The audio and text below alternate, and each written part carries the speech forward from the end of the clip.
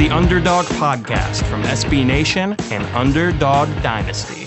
Welcome to a special edition of the Conference USA Underdog Podcast, except we're not talking about specifically Conference USA this episode. This is our NFL Draft Preview Special, where we'll talk about the American and the Sun Belt players that have a possibility of furthering their football playing career at the next level, as well as the CUSA guys. And we are joined today by Mr. Joe Serpico, all the way from beautiful Baltimore, Maryland, along with my good buddy Eric Henry. How you guys doing today? I'm glad to be a part of this show. That's the first time I'm joining you guys on this side.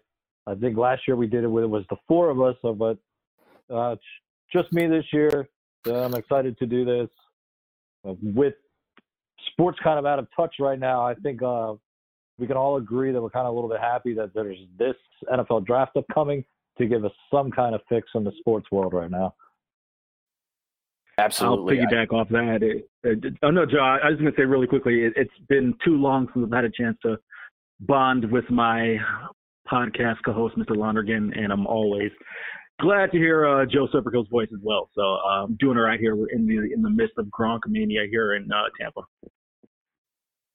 I know, right? That's kind of making the headlines on the day that we're recording this. So interesting to see how that plays into Tampa's draft strategy. But I know just as far as like watching the draft, I know like I already have plans set up with like my buddies to like get on a Zoom call and like drink and watch this as it goes down, because we've been so, starved for like live sports the last couple of months. So yeah, I'm also very happy that this is going to still go down, even if it's not in like the traditional manner that it has the last few years. Agreed. I know. Or go ahead, Joe. You got it. No, sorry. I don't want to jump in. I know I'm the newbie on it, but I basically was going to say I agree with Joe in the sense of me and my friends, we've kind of touched on the same things really, that we're like looking to get on we've been using Google Hangouts, but basically the same thing is what you're using over there to do the same thing. Just see some human interactions. That's the only way you can really do it right now. And between the draft, like I said before, and this whole new Jordan documentary, I'm sure that you guys probably checked out as well. That seems to be like the life of sports right now. So I'm just excited to see how this plays out, just because I'm dying for any kind of sports.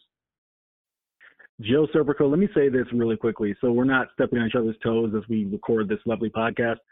Yeah, this is our house, but you're welcome anytime. You are a guest, so you can go ahead and take the lead. Whenever Mr. Lonergan asks a question, you got the lead first, and I will gladly follow from there. All right, well, obviously I'm glad to be a part of this. We all interact with each other, but it's just, this is one of the first few times that we get to do it actually on a podcast. We've only done this a handful of times now. But this should be fun. Talking the draft is always fun. I mean, we can all, I guess, agree that it's all a guessing game. There's always surprises. Nobody expected Daniel Jones to be drafted so high last year. Everybody kind of was gasping when it happened, and then it turned out to be, pretty solid pick by the Giants' part. So it's just fun to talk football with some people who also know football. Can I ask one question about that Jordan doc, just because I haven't seen it before we jump into it here? Did they talk about how bad of a tipper Scottie Pippen is? Not yet. I'm sure that'll be covered in one of the upcoming parts. Towards the end, they kind of get into him a little bit. So I feel like we're getting ready to learn more about Scottie there. So I'm kind of going to take this because I didn't know this was coming, but I'm going to take that was a personal experience from that. It wasn't actually. That's just like the two things that like all I've heard about from, because being in Portland, Pippen had a little bit of a time with the Blazers and that kind of thing. And then obviously just like from talking to people there, and then just from like other stories from other documentaries and that kind of thing, everybody says Scottie Pippen's like a horrible tipper. So I don't know, like he just doesn't tip people or something like that. Joe Lonergan, since you opened the door, I'm going to walk right through it. I went to grad school in Chicago, and prior to getting a big boy job in the field of media, I was a bartender. So I have a story that I won't tell on air. However, the the nickname that was given to Scottie Pippen from people who had been in Chicago their entire lives was No Tippin' Pippen. Right. So take that for what it's worth. All right, I'm interested to hear that story now. But yeah, let's jump into it before we get sidetracked. Yeah, before we get too sidetracked with the Scottie Pippen trash talk. So for those of us who don't follow our content pretty regularly, Serpico obviously follows his alumni, or his alma mater rather, the Temple Owls, very closely, and just kind of wanted to kind of go around the table here and let's talk about the guys from our respective schools that we're particularly excited about as far as their career at the next level goes. So Serpico, we'll start with you. Who are you excited about from your Temple Owls? Well, this year the top name on the board is Matt Hennessy. He played center for the Owls. His brother's also in the NFL. He's been the long snapper for, I want to say, the Jets. He's been there for a while. He was just a long snapper. Now he's getting some regular time at snapper, or excuse me, center, I guess is the right word I should say. Same thing, I guess, right? But Matt's been terrific since being at Temple. I mean, he's been basically one of the rocks in the middle of that line. All-conference player for the past couple of years. I mean, whoever takes him, you've got a stud, whether it be, I've heard a lot of talks, like Joe just mentioned, I'm from Baltimore, so I know a lot of people in Baltimore are looking for an interior guy, so I know that is somebody that's kind of on their radar. To me, as an Eagles fan, I grew up in Pennsylvania, so that's why there's that allegiance to Temple there. But so, I'm kind of hoping that he comes there because they can use an interior guy as well. But yeah, it sounds like he's going to go somewhere in between that second, third round, looking more likely based on these mock drafts. Again, these are all guesses, so who knows what these people really know. But it looks like he's going to go somewhere in round 2. He was phenomenal at the Senior Bowl. That's kind of what got him really on the map of a lot of these scouts, because I think when that process started, he was probably 4th, 5th rounder.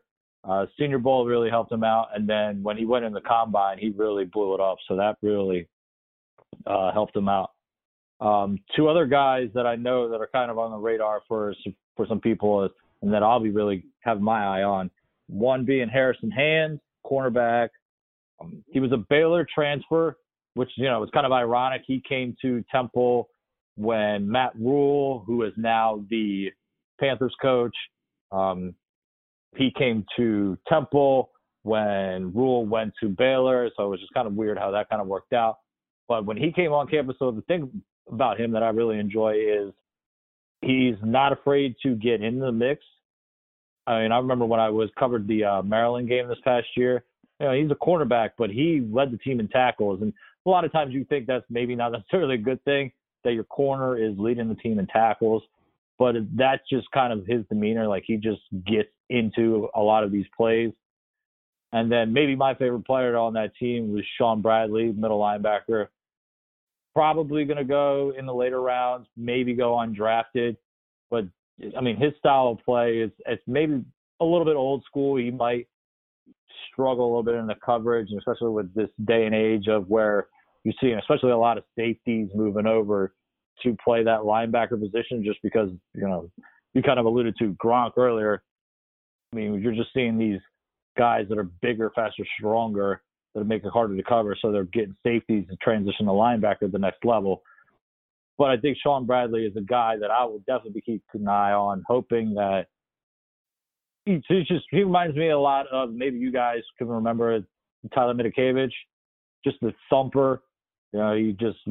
He's your old school linebacker, and I'm just kind of hoping that he gets to at least get a chance to showcase himself, because he's definitely plays the part. It's just the league is transitioning away from his style of play, really. Certainly makes sense. I believe I remember him from what you're describing, and if I'm remembering the same guy, yeah, the physicality that he showed at the college level was really something. So those are the Owls that you can potentially look forward to having successful pro careers following the draft on Thursday. Eric, who from FIU is really getting you excited right now? Yeah, so there's three guys. I mean, obviously, anyone who's been following the draft coverage over the past really 2 months or so, I'd say since the East-West Shrine game, has heard the name James Morgan. He's been rising up draft charts. It's kind of a hot name as kind of that sleeper quarterback, a guy who could be a potential developmental guy. And, having covered James for the past 2 years, there's a lot to like about him. Just in terms of, he is in a league that, like, Joe Serpico said, is trending differently, in terms of, athleticism and style of play. James is definitely a throwback in the sense that he's your 6'5", 230-pound pocket passer. Is not going to necessarily beat anybody with his legs. However, he's quick enough to move around in the pocket, and I think his 40 time came back at like a 4.86, a 4.49. It was something where just, it was good enough so that it wasn't alarming and that he's a statue back there. But if there's one thing James Morgan can do, it's he can throw the football. I talked to a guy at the East-West Shrine game who, one of the guys who was scouting there, who said that, in his opinion, James Morgan has as good as arm talent as any quarterback in the draft not named Joe Burrow. And, that may sound like an outlandish statement, but like I said, having covered James for the past 2 years, there's one thing he can do is that he can hit any throw on the field. He can make any throw on the field in terms of his arm strength. I'd say just, from a positive and negative kind of standpoint, the positives, James is a guy who, just based on his intelligence and his integrity, I mean, Joe Lonergan, we've had him on the podcast twice. You've spoken to him. He's, just a stand-up, intelligent, hardworking kind of guy. And that alone should buy him, in my opinion, 10 years in the NFL is at least a backup.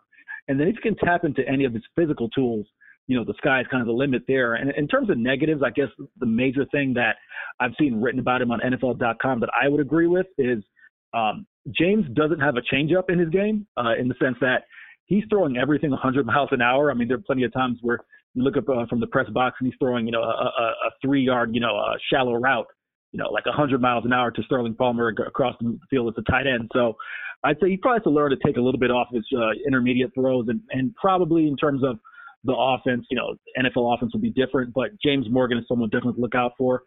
The second name is Stanley Thomas Oliver III. He was another person who went to the East-West Shrine game and really impressed and got a late invite to the NFL Combine as well. He ran 4.46, and I think just, kind of a quick and dirty synopsis of Stanley is he's someone who spent 2 years as a wide receiver, was actually an all-freshman performer for Conference USA as a freshman, started 12 or 13 games as a freshman. And, when Butch Davis took over at FIU, he was someone who really identified him as maybe having an NFL future as a defensive back. You look at his traits, 6'2", 193 pounds, really long arms. I don't want to, people have kind of gotten on me for making this comparison, but he really reminds me of Richard Sherman, and there's a lot of similarities. Yes, you're talking about a receiver who transitions to cornerback, a long, rangy guy, probably not the fastest 40 time, but doesn't look slow out there on the field. By no means am I saying he's going to be Richard Sherman. I'm not saying he's going to be a Hall of Fame cornerback. But I'm just saying in terms of a developmental guy who has, if you're looking for an NFL comp, I think that's someone in terms of just, his backstory, transitioning from receiver to quarterback. And the third guy would be Teair Tart, who I saw as recently as I want to say about 7 to 10 days ago on a NFL.com mock draft, maybe being drafted in the 7th round. The book on Teair is he's someone who was a 4-star prospect coming out of high school, or coming out of JUCO, was the second highest rated prospect assignee in the history of FIU football. But the thing with FIU is because they rotated so many defensive linemen in and out, he didn't get that consistent playing time, and his numbers on the field might not be as gaudy as you might have wanted to see from, a 4-star defensive tackle. But you look at someone who still managed to have, I believe it was 12 or 13 tackles for loss just this season alone, and kind of a hybrid role. And the year before, his junior year, he had 4 sacks. So he's shown the ability to get back there and rush the passer as well. So he's someone who I think just on sheer potential, once again, he'll get around that NFL coaching and, maybe get some more out of him than you maybe got at FIU. I could easily see a team taking a 6th or 7th round flyer on him just to keep him away from undrafted free agency. Yeah, I mean, you mentioned it with James Morgan in particular, from every conversation we've had from him, I have, very high expectations for just him, not simply as a football player, but just as a person and what he'll accomplish in life, regardless of how his pro career goes. And to kind of wrap up this section of the show, there's only one guy from my beloved Western Kentucky Hilltoppers that I really want to mention, and that's Lucky Jackson. When you kind of look at what he accomplished over the course of his career and sticking out the tough times when he didn't really have the best offense to work with his junior or redshirt senior season, his second to last season, rather, when Mike Sanford was still the head coach. When you look at kind of what he persevered through there and found a way to get back on top in his senior year with 1,100 yards and was undoubtedly kind of the focal point of that offense. I feel really good about his chances to land somewhere within the NFL, regardless of that's as a UDFA or as kind of a late round pick. But definitely think he has the physical tools and kind of the mindset that you need to succeed at the next level. I think it's just a matter of him finding a fit with a quarterback who can, a quarterback and just an overall offense that can find ways to get him involved, because we obviously saw it go the other way in 2018 when the Tops went 3-9. But that's kind of what we can expect from the schools that we follow most closely. I kind of want to open it up a little bit to just talk about the three main conferences that you see UDD cover, and that's obviously the Americans, USA, and the Sun Belt. To kind of talk a little bit more about the American Conference and some of the guys who are looking to find their place in the NFL there. Serpico, who are you kind of seeing? I know Houston in particular has a couple of guys that we're pretty excited about. Yeah, that kind of seems to be the reoccurring thing when you come to the American. I kind of mentioned earlier that Ed Oliver was a name that, we were expecting to go not just in the first round, but high in the first round ever since he landed at Houston, just because, it's one of the few 5-star recruits that honestly goes to a G5, and he was just dominant there. So that was no surprise. But that's not necessarily the case for the American this year. Maybe the top player on the board for the conference is another Houston guy, like you said, Josh Jones, the tackle. I mean, he's the kind of a guy that, he was steady Eddie for the first couple of years, which, is what you expect from a youngin. But then once the whole career kind of played out, you realize just how damn good he was. Ended up starting 45 games in his career. He was there for 5 years as a red shirt. But I think, if you really put it in the grand scheme of things, 45 games that he played, and he only gave up 11 sacks. And in this day and age of college football where, quarterbacks, or especially if you think about it, when you got a guy like D'Eriq King that he's trying to protect for all these years, he's super mobile. So, they can also get you a lot of sacks that are maybe not supposed to be on your stat line. So for him to only have 11 in that 45 games, I think that's pretty remarkable.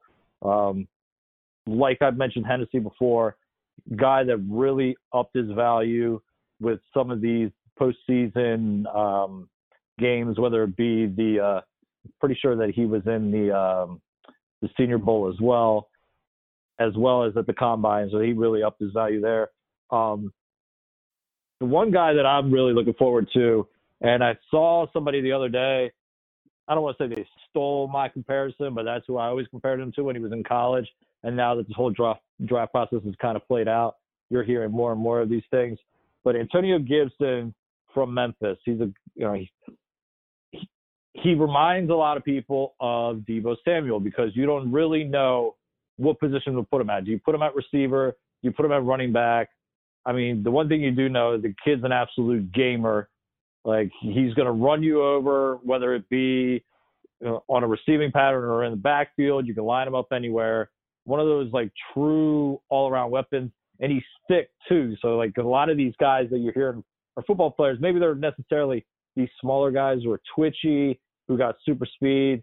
This kid Gibson he's thick. Honestly, he's probably bigger than Samuel. And he's just going to be a weapon for whoever ends up drafting him. And then, not to stay too far with Memphis, but this is a guy, Patrick Taylor, who was coming into last year.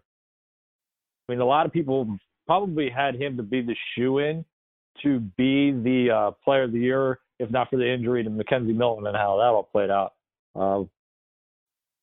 But Patrick Taylor probably would have been everybody's pick to be the preseason player of the year until injury kind of slowed him down. And that gave an opportunity for somebody like Gibson to really step up and play. And then they figured out that they have a whole nother weapon in Kenneth Gainwell, who maybe in another year or two, we'll be doing a show about him. But Patrick Taylor is probably a guy who's going to get picked up in, say, that 5th or 6th round. And honestly, if not for injury, probably goes a lot higher than that, probably rounds 2 or 3. When him and Darrell Henderson were together, who was drafted, I believe, in the 3rd round last year, I mean, they both were dynamic players, and that was splitting time together. And I think in this day and age, we're talking a lot about making ourselves sound a little bit old by saying this, but we're all relatively young guys. But, like, you're seeing a lot of these systems that are using 2 running backs, and I think Taylor would definitely fit somebody's scheme in a lot of ways, just because he is your old school Thunder and Lightning. I would say he's more the Thunder, just because he's a bigger back. Hey, Joe, really quick, do you mind if I ask you a quick question about a guy who Joe Serpico, let me specify here. I'm just wondering, and, for those of you who know listen to this podcast, I'm a graduate of the University of Central Florida. So, my perspective or my spirit is probably a little biased. So I want to get an outside opinion. Gabe Davis, everything that, I kind of thought, seeing him, what I was able to see of him in college. So, I spent a lot of time covering, FIU and CUSA games, but, catching Gabe Davis and seeing him make big time plays in big games and, maybe getting caught up in the Twitter feed of, the Knights fandom, maybe that inflated my idea of what he could be. But I'm not hearing a lot of talk about him in terms of, I thought he was a guy who, maybe not a first round receiver because this is a really deep draft in terms of receivers, but I thought he'd be a shoo-in for the 2nd or 3rd round. What do you think about him? Honestly, I think that's a great question because I was big on him when I first heard that he was coming out in this draft. I was like, all right, Gabe, like you kind of alluded to right there, somebody that's going to be drafted high. I just think that this year's draft class, especially a receiver, is just so unique. I don't think we've ever seen – I think I've heard some of these experts say that anywhere between 15 to 20 can go in the first 2 rounds just because of how many. And I feel like the receiver position is changed in so many ways just in the past, let's say, decade, really. But I've always been a Gabe Davis fan myself. I know he has lit up Temple every time he's played. I do know I don't think he was super impressive with some of his numbers at the Combine. And I think because of the unique circumstances that we're in right now, the whole thing where a lot of these guys, and I guess I could kind of say this for the G5 as a whole, where they're not getting the same looks as maybe as in years past because you can't do these individual workouts and things of that nature. So I do feel like it's kind of hindering maybe some of these guys a little bit. But, he's a perfect example of that because it's such a deep, deep class. Like I said, 15 can go in that first 2 rounds, and then you can get an absolute steal like a Gabe Davis who is getting so overlooked, but he might be a 4th round steal. I know, again, not to bring it back to home too much, but I know there are some Ravens fans who are not too crazy about him, but there's some who love him just because, let's face it, if we know with Lamar Jackson as a quarterback in Baltimore, they're basically based around their running game, and he not only is a weapon as a receiver, but he's also a weapon as a blocker. So that's kind of why some Ravens fans here are really kind of hoping for him as well. Definitely makes sense. Joe Serpico, thank you so much for that insight on the American. Eric, before we jump into the Sun Belt, because I know you wanted to kind of touch on some of those guys, but real quick, anybody else from your alma mater that you think has a decent shot to get their name called on Thursday? I'm going to be honest. You know, and this is where it's tough, Joe, you know, because I spend bulk of my time watching Conference USA football. I don't have a chance to watch UCF as closely as I did, even though I've covered a couple of games. I was really surprised that Neville Clark left early. Joe Serpico can correct me if I'm wrong. As a matter of fact, no, I know he did leave early. He left as a junior. That kind of surprised me because I thought he was a guy who he has really solid athletic traits, but at the same point in time, there was never a point in time in which you saw him play in that he looked like, for example, I'll use a CUSA comparison. You put Neville Clark and Amik Robertson, you know, put their tape side by side. I mean, one guy, you know, at 5'9", 185 pounds is just shutting down guys left and right. And Neville Clark looks like a solid college cornerback, but he didn't look like a guy that I thought, you know, could come out and be a definite draft pick. So I think that's the guy who, I mean, Serpico, you can correct me if I'm wrong, but that's really the only other Knight that has a shot at getting drafted. I totally agree with you there.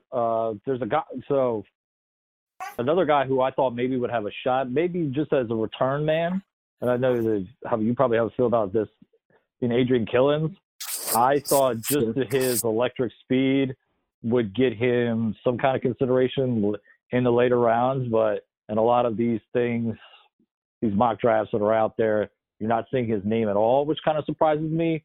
You would figure somebody would take a late round flyer on him just because of, I mean, I think the comparison we've heard coming out of, and you can correct me in this, but a lot of people like to say he's the fastest man in college football, and when he gets the ball in his hand, there's no denying it. I mean, he's one of the fastest guys I've seen. As far as what you said about Neville Clark, I mean, I think even Gabe Davis is coming out early. So that right, was a little bit, yeah. So, like, even for him to come out was a little bit surprising, just considering what this draft class looked like. You know, maybe he holds on for one more year and next year he's getting drafted a little bit higher. But kind of like me and Joe have talked about in the past on when we do our show, is some of these guys might be trying to ride that high of UCF's significance, not just in the G5, but let's say in college football as a whole. You know, they're trying to do their, I mean, all credit to them. They're doing everything they can to make them, I mean, I'm on boat with, they were national champions a couple of years ago. I don't want to hear it. They were, but like, so, and I think that is the same case for, like, say last year when it was Tristan Hill. I honestly thought it was too early for him to come out. And then sure enough, that got proven wrong where he got taken in the second round. But so it's, a lot of people think that they, you know, trying to ride that high while UCF is hot to get out while they can. So maybe that's the reasoning why Clark is doing it. But as far as Davis's case goes, I am a little bit surprised that he did it. Because, I mean, if he comes back one more year, dominates the AAC, which he's going to do regardless, just because, let's face it, the Americans' defense is I don't want to put it on the same level as the Big 12, but it's not that great. You can run up a lot of numbers in that conference. So, yeah, it is a little bit surprising to see both of those UCF guys move on to the next level, considering they had another year of eligibility. And they probably would have gone higher next year, especially in the case of Davis, just because of how stacked this class is this year at receiver. All totally makes sense. Now, Eric, I mentioned before that you had done some research on some of the Sun Belt guys that you think have a decent shot at the next level. Would love to know who those guys are. Yeah, absolutely. So I'm going to start with the guy who I saw play in person, and that's Arkansas State receiver Omar Bayless, who, you know, he was the Sun Belt Conference Player of the Year, just really outstanding as a senior. I mean, I believe, if my memory serves me correct, he was third-team All-American, had 93 catches for like 1,600 yards. Had a heck of a game against FIU. He won the Camellia Bowl MVP for the game against FIU, that bowl game. And the one thing that I noticed about him, just seeing him up close and in person, he's a legit 6'2", 215, but also, I mean, for a receiver, catches the ball in traffic, seems to run decent routes. The only thing that I heard was a knock on him from some of the people around Arkansas State and he did have a drop as well during the game, was drops. There were some times where he may have been prone to, the easy catches, needs to focus on kind of, just securing those ones. Because, there was a easy touchdown that he dropped that would have sealed the game, which Arkansas State did end up winning. But Omar Bayless, he's a complete stud.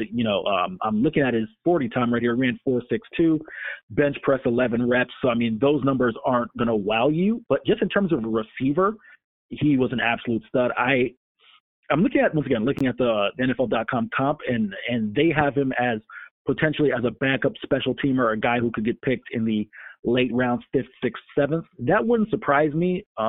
Joe, to kind of give you a Conference USA comp, he kind of reminds me of Tyree Brady, but Tyree Brady was a guy who, shockingly to me, wasn't drafted. I thought Tyree Brady for sure would have been a late round pick, but just in terms of sheer volume, Omar Bayless, like I said, had a monster year last year. So that's one. Another one that I think you have to look at is a tackle out of Louisiana Lafayette. He's arguably the highest rated Sun Belt prospect out of all of them, and it's Robert Hunt. You got prototypical size, 6'5", 323 pounds. NFL.com has him as a guy who will be a starter within the first 2 rounds. They have him projected to be picked either in the potentially the late first round, but definitely in the second or third round. It was a 4-year starter, so that's just kind of speaks for itself as far as his potential. But was just really impressed by him. I saw a lot of his stuff because I had a chance to watch the entire NFL Combine, and I remember that he practiced. I want to say it was at East-West or one of the All-Star games at guard and tackle. So obviously he has a little bit of versatility there, and just his sheer size should help. But that's the highest rated prospect there for the Sun Belt. And then the last guy is another Louisiana Lafayette player. Almost got him mixed up there for a second with Hunt. Is Raymond Callis, who's a running back, 5'9", 188 pounds. NFL.com has their comp there as Donnell Pumphrey from San Diego State. I think that's a really good comp because another smaller back who's versatile, kind of a change of pace kind of guy. But, maybe you got that bruiser in there in first and second round, and you can bring him in third down, has good hands out of the backfield. They have him as a 5th or 6th round pick. So those are 3 guys I think you really got to look at from the Sun Belt, but definitely keep your eye on Bayless. I think he can be a sleeper. Like Joe Serpico said, this is a really deep receiver class. I almost wonder for guys like Omar Bayless and Gabe Davis, if they come out next year, which in Bayless's case he didn't have an opportunity or a choice. He's a redshirt senior. But if this receiver class wasn't as deep, I almost wonder maybe if Omar Bayless is like, a 2nd or 3rd round guy just based off his sheer volume of production. But those would be the guys, especially Hunt. I think Hunt is going to be the first Sun Belt player off the board. Gotcha. Yeah, I'm interested to see how those Louisiana Lafayette guys go in particular, just because I feel like of all the Sun Belt guys, I feel like they've been kind of the most talked about in the lead up to the draft. As far as CUSA guys go, there's a couple that I wanted to make sure that I mention. And first of all, Harrison Bryant, tight end from FAU. Really, in every game that he played at FAU, he made some kind of play that I just thought was incredibly athletic, especially given his size. In 2019, he finished up with 65 catches for 1,004 yards and 7 touchdowns, which for a tight end of the G5 level, that's particularly impressive. Excuse me. And I really feel like there are several teams that could really use a quality tight end, especially in like the first 3 to 4 rounds, even that based on the mock drafts that I've read, I really feel like he's not getting enough attention in that regard, because I feel like just because of the technical ability that he's shown and the physical qualities that he has with his build and his height and his hands and just his speed too. I feel like he can make somebody very happy playing that position. And then also you got to mention Kez Watkins from Southern Miss. When you look at the receivers in CUSA, I think he was by far just the most impressive when his head was in it, if that makes sense. I can't really, I definitely don't blame anybody on that Southern Miss team for being distracted at some points in this year, because it was just such a strange year. And I feel like even the build up to the season was very weird, trying to get in or trying to bring in the former Baylor Art Piles, trying to bring him in onto the staff, which I felt like was a complete misstep, which we covered in depth on another episode. But regardless, Kes Watkins definitely has NFL ability, and I would love to see him get matched up with an offense that can find a way to use his talents. And then a couple more guys on this list. You mentioned T.R. Tart Spencer. I definitely think as far as the defensive line guys go in this draft, he's definitely underappreciated. Somebody that I would also put in that category from CUSA is Garrett Marino from UAB. It seems like since UAB football came back, he has just been one of the leaders of that team and really was able to kind of make plays everywhere he went. And when you talk about, UAB's defense being arguably the best over the course of the last 3 years within CUSA, he was a huge reason why. So I think he's a little, I mean, it sounds weird to say a 6'2", 290-pound man is small, but I feel like when you look at some of the other guys who have success at that position in the NFL, he could stand to get a little bit bigger, and I'm sure I'll get crucified for that at some point. But the last guy that I want to mention, and Eric, I would love to get your take on this since we talk about CUSA in depth every week for the last however many years at this point, but does former North Texas quarterback Mason Fine find a home in the NFL? Yes or no? I was waiting to see if you would bring up Mason Fine, right? I promise I'm going to answer your question, but I'm also going to throw another question back at you because I don't think we've debated this on the podcast. I had said this from the start of this season that Mason Fine was the best quarterback in Conference USA, but James Morgan was the best quarterback prospect in Conference USA. Mm-hmm. So I'm going to answer your question and say, does he get – if you're saying he gets drafted, I'm going to say the answer is no. Does he find a home? I still think the answer is no, and I'll probably get lit up by the Mean Green Faithful. I think this. I saw this earlier today, as a matter of fact.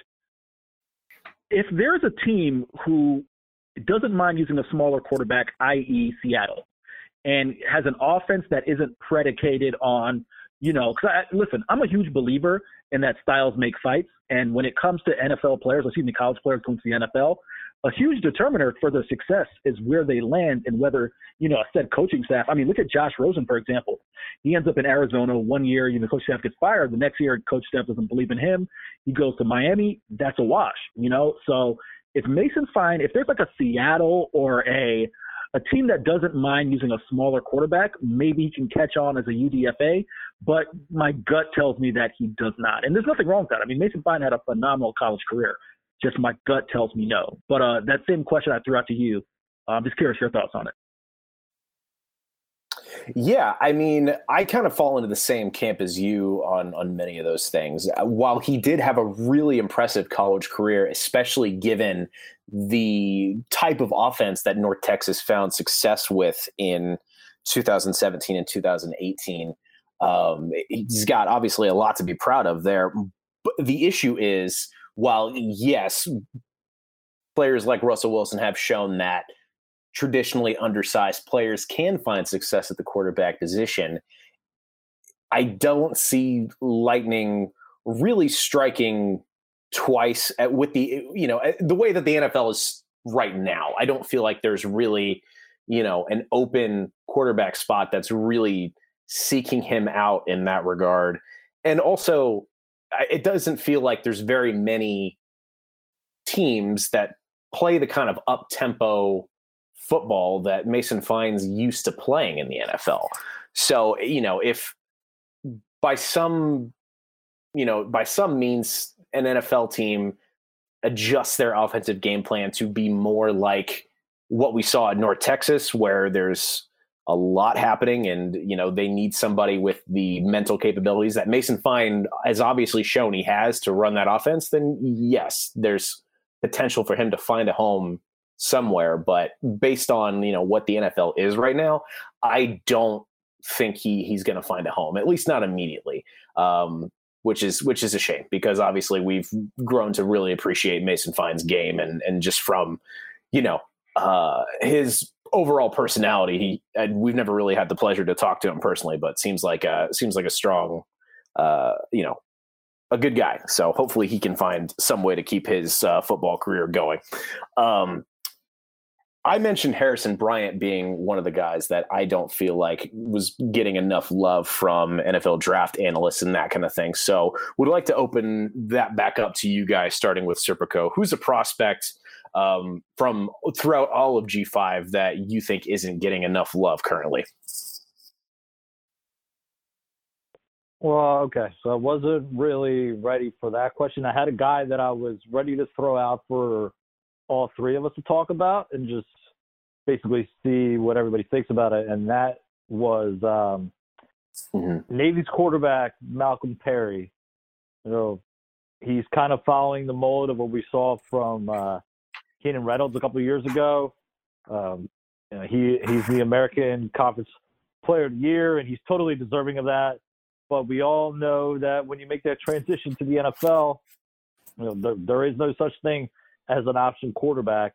There's some talk that maybe he is like Keenan in the sense that he gets selected in the very later rounds as a developmental receiver, just because anything you do know about these Navy quarterbacks is, I mean, you have to be a different kind of elusive, just not to take all those battering hits that you get in that option offense. I mean, sometimes literally it's 4 or 5 plays in a row of taking a shot after shot after shot on 3-4 yard plays. But then they turn around and, you know, we've seen some success with quarterbacks making the transition over to receiver. And I honestly thought, I mean, this is kind of going down a little rabbit hole here, but I thought Keenan Reynolds looked to be showing some signs of life at receiver once the XFL started. So I'm curious to see, you know, that kind of helps out with the case of Malcolm Perry. I'm curious to see, I mean, because it's Navy, so yeah, there might be the American, but I feel like they get a little bit more national love, so maybe you guys can chime in a little bit on that. Yeah, I'm glad you brought up Keenan Reynolds because I feel like he, you know, kind of is a great example of the kind of player you have to be coming out of Navy to find any kind of success at the professional level, especially for a quarterback. But yeah, I think based on his skill set, if he can, you know, stomach the change to a receiver and, you know, land a spot with a team that really needs depth at that position, then he'll be all right. But I think just as it stands right now, I think that's kind of a tough ask, especially given, as we've said many times during this taping, the receiver depth in this draft is insane compared to other years. So I feel like it's a really bad year for a player like him to be trying to find their way as a receiver for the first time. More or less. So I'm not optimistic about his chances at finding a pro career within football. And as you mentioned, now that the XFL is more or less gone, I feel that even more so. Yeah, you know what's funny, Serpico, I'm glad you brought him up too. I have a little bit of the opposite feeling as Joe Lonergan. I don't believe he gets drafted, but I think he's a guy who's going to end up, I could easily see him on a practice squad. Don't ask me to tell you why or how. You know how there's just some guys you just see and you know that they're a football player. And I know I'm gonna just totally contradict everything I just said in terms of Mason Fine because, you know, Malcolm Perry is no more a football player than Mason Fine is. But the fact of the matter is, you know, Malcolm Perry is going to transition and play a different position than he did in college, right? Mason Fine is going to be a quarterback. He's just a guy, Joe Serpico, who I could just find him being on the Patriots somehow. You know, just a utility, do it all, you know, play a little receiver, play a little running back, return kicks. Like, I can just see him doing something that lands him on an NFL roster. But I definitely don't think he gets drafted. I don't even think he's, you know, the most priority of a free agent. But I just think he's a guy who, you know what, and let me qualify this with this statement. This is a weird, unique off-season that we're dealing with, as you know, we all know, with the coronavirus COVID-19 situation. So I don't even know, and I've been trying to reach out to some people to figure out what exactly the undrafted free agent process is going to look like, because, you know, typically you would go to rookie minicamp and go from there. Obviously, that's not the case. So I don't know how that's going to hinder or affect a guy like him, his chances of making a roster.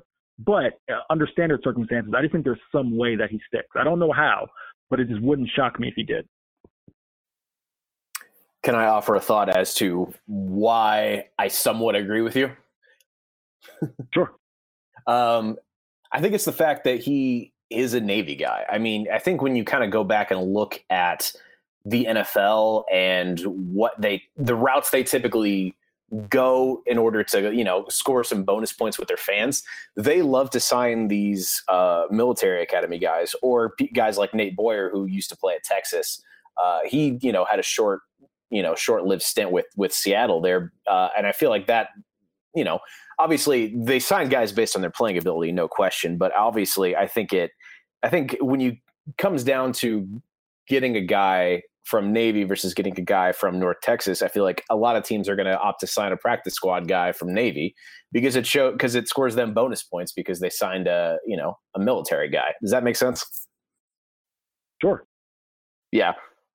So I feel like, I agree with what both of you guys have said for the most part. I do think kind of in the same sense of when it comes to Keenan Reynolds, I mean, he broke records, and then now, Malcolm, he smashed those on even a completely different level now. I just think also we're seeing a lot more of these just gimmicky players. Like I alluded to Gibson earlier, how he can play receiver and running back. But like I think something we're going to see more and more of now too is what the Saints have been doing with Taysom Hill is, you can line them up all over the place. And maybe, we're not going to see option plays in the NFL. I mean, we'd be losing our minds to say that that's going to become the norm. But who's to say that once a game you don't put Perry in at quarterback and run an option or do something creative, kind of like the Saints have been doing with Taysom Hill. I mean, we hear that cliche, it's a copycat league, and maybe Perry is the guy you can do that with. And hell, for all we know, Keenan Reynolds gets back in the NFL. I think he proved himself for that little bit of a stint that he had with not only the XFL, but even that short time that he was with the Seahawks, that he's starting to show that, I mean, kind of like Eric said before, I mean, you can just tell that some guys are football players, and that's what vibe I kind of get about Perry. I mean, crazy story if you guys don't know this. Perry was a guy, his freshman year, they literally plucked him out of the stands, out of his uniform. He was in his standard military uniform. They plucked him out of the stands for him to play as a freshman in the Army-Navy game. I mean, you're not just talking about, the biggest game of all games. We all know, we all have our rivalries that we talk about in all sports, but Army-Navy, I think we can all kind of agree on is the granddaddy of them all when it comes to rivalries in sports. And they just pulled him out of the stands, told him to suit up, and he goes on to have the hell of a game. And then the game he had 2 years ago in the snow, he was just ridiculous on that national spotlight. So this is a guy who I really just am curious to see where he goes. Whether, like you guys said, he actually gets drafted or not remains to be seen. But I do think for sure on a practice squad. But I do think you can design a handful of plays for him every game.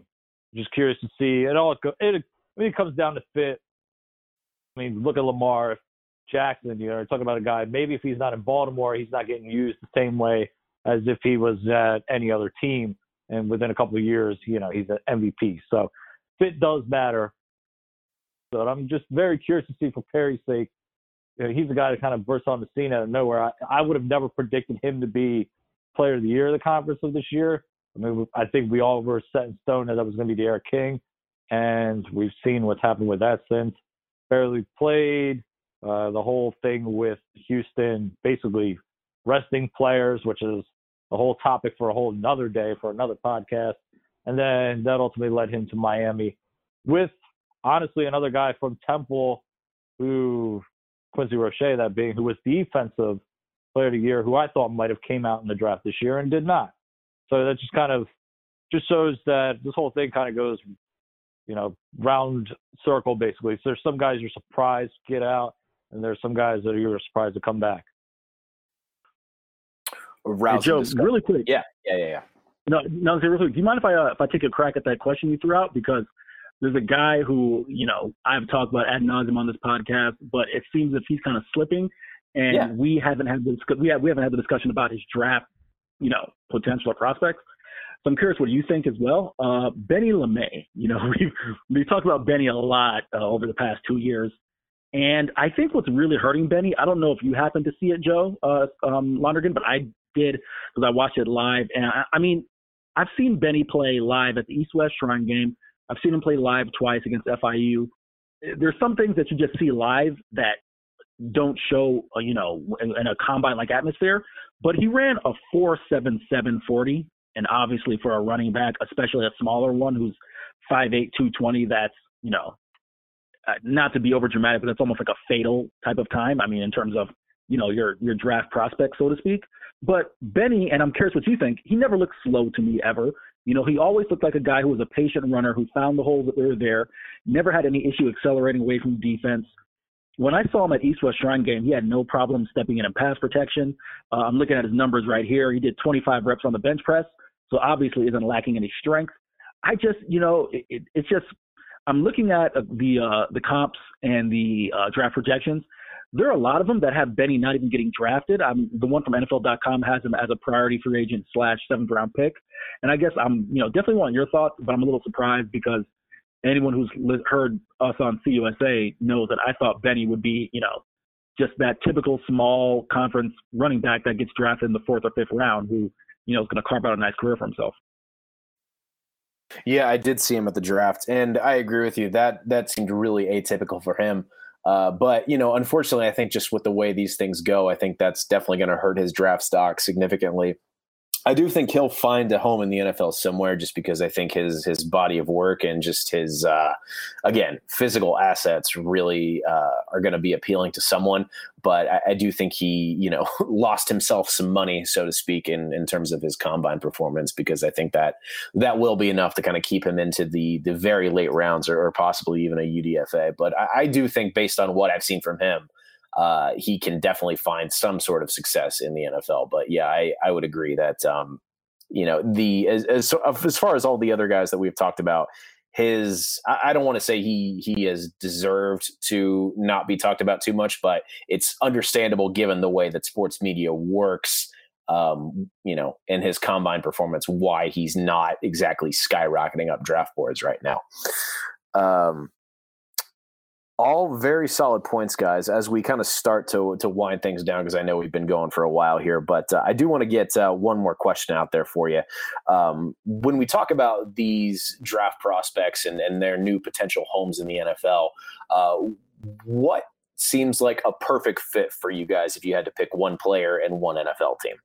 Serpico, we'll start with you. Ooh, that's a good one. Are we sticking to our prospective conferences? Let's open it up to just all of G5. Okay. Well, because, I guess I'm going to go because I'm going first, so I guess I'm just going to steal that thunder. But the one guy who I'm kind of curious to see where he lands, just because it seems to be he can go anywhere from in that top 10 to maybe even the second round. And that is, Utah State's quarterback, Jordan Love. He's a guy who I want to say 2 years ago was really, really big on. I mean, you guys know that I've been doing the underdogs against the spread for Underdog Dynasty for a couple of years now. And Utah State was one of my favorite teams to go to for that all the time, just because, he was clutch all the time, it seemed like, his junior year. Kind of things didn't work out the same last year, and a lot of that has been talked about. But whoever gave that initial comparison to him to Patrick Mahomes, I'm not seeing that totally. I just think Patrick Mahomes is just a completely different animal. I think he's getting ready to revolutionize the game in a completely different way. But I can kind of see what teams are seeing. And whoever was that first person to put that comparison out there, I think that alone is going to get him drafted in the first round. Now, does it translate into the same career? Who knows? Because, just a couple of years ago, it was Josh Allen. And granted, I'm not trying to compare these guys whatsoever because they're different styles of play. but everybody was convinced that Josh Allen could have been the number one pick in that draft. And then we kind of saw how that went. And Josh Allen's career is still yet to be determined. I don't want to act like he's terrible. I think we still got a lot to learn about him going, I believe, now in his third year. But with somebody with Love, I think, a lot of people are seeing the sky's the limit. If you're going to place that Mahomes name on him, I think that is, again, a high ceiling to put on him.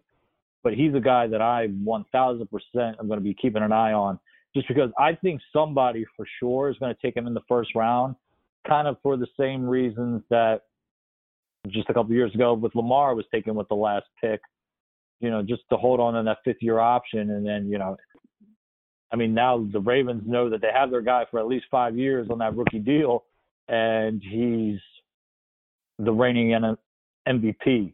Not saying that Love is – I don't see that with Love. I saw that a little bit more with Jackson than I do with Love. But, we do know that a lot of these teams now, they're trying to build around rookie quarterback contracts.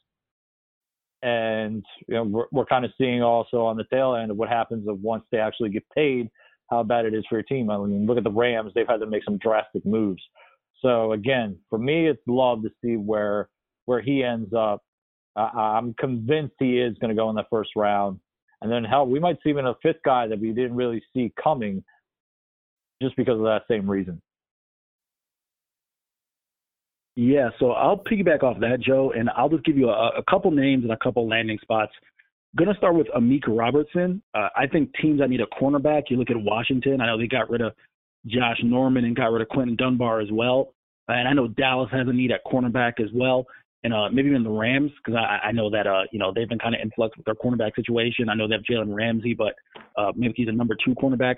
Amik Robertson, by all accounts, I know we didn't get into him too much on this pod, but, he's a guy who I'm sure you feel the same way. He's a plug-and-play type player. I mean, there's no reason to believe. I can't remember which the player it was, but it was a Texas receiver who I think was 6'4", 6'5", last year. I remember watching a play where Amik Robertson at 5'8", 5'9", 185 pounds just jammed him off the line and dominated him. I mean, that shows that the guy is fearless, and he's been the best cornerback, or even the best defensive player in CUSA over the past 2 years. A second one I'll go with is Alex Highsmith.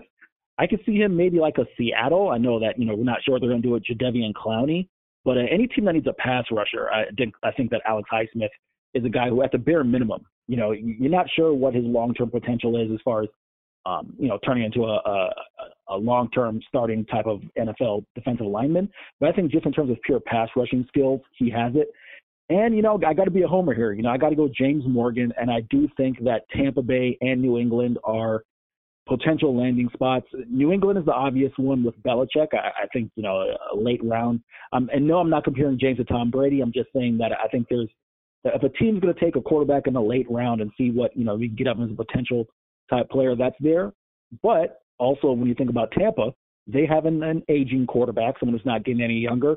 And Bruce Arians is a fan of guys who, those big statuesque guys like a Ben Roethlisberger and a Carson Palmer, or even a Peyton Manning in his past. So I do think at least James Morgan's skill set lines up with someone like BA. So I could see James in Tampa Bay. I know I've mentioned Harrison Bryant before, but I do want to mention this real quick, along with one other guy. But Green Bay needs a tight end to replace Jimmy Graham. And I usually cut Mel Kiper a lot of slack, but in the second round, he has Green Bay selecting Adam Troutman from Dayton. And, no disrespect to Dayton Flyers. That's my hometown team. But none of those guys are on scholarship. And there's only been I think one instance of anybody from that football program making an impact in the NFL. So I feel like if Harrison Bryant's still on the board in the second round and they are serious about getting a high-level tight end to replace Graham, I feel like they have to go Bryant in that pick. I feel like that makes perfect sense. And then the other one, staying within Conference USA, I mentioned Kes Watkins, and honestly, I really feel like he would I feel like he'll find a good home in Miami. I feel like they have a pretty young offense. I feel like he would fit in well with guys like Devontae Parker. So whether that's in the middle rounds and late rounds, I feel like that's kind of a low risk, high reward pick for the Dolphins. So hopefully I'm proven right and Kez Watkins finds a home with the Dolphins there. But yeah, I think we had a good discussion on this one, guys. Serpico, can't thank you enough. I know we're missing our boy Joe Broback. Hopefully we'll get him back at some point in a guest capacity soon to talk football. But if you want to follow Serpico on Twitter, it's just at JOESERP. And then, of course, my good buddy Eric Henry at Eric C. Henry _. And then I am at JOEHIO_ on the Twitter machine. Of course, follow at Underdog Dynasty as well for more G5 football content as we push through the off season and into the summer and eventually into that glorious fall football season. And check out Underdog Dynasty. Yeah, exactly. Hopefully. But as we learn more and hopefully we get an on-time football season, you can come back to UnderdogDynasty.com every day for more G5 football content. Enjoy the draft. It might be the only real live sports we get for a while. Happy football watching, everybody.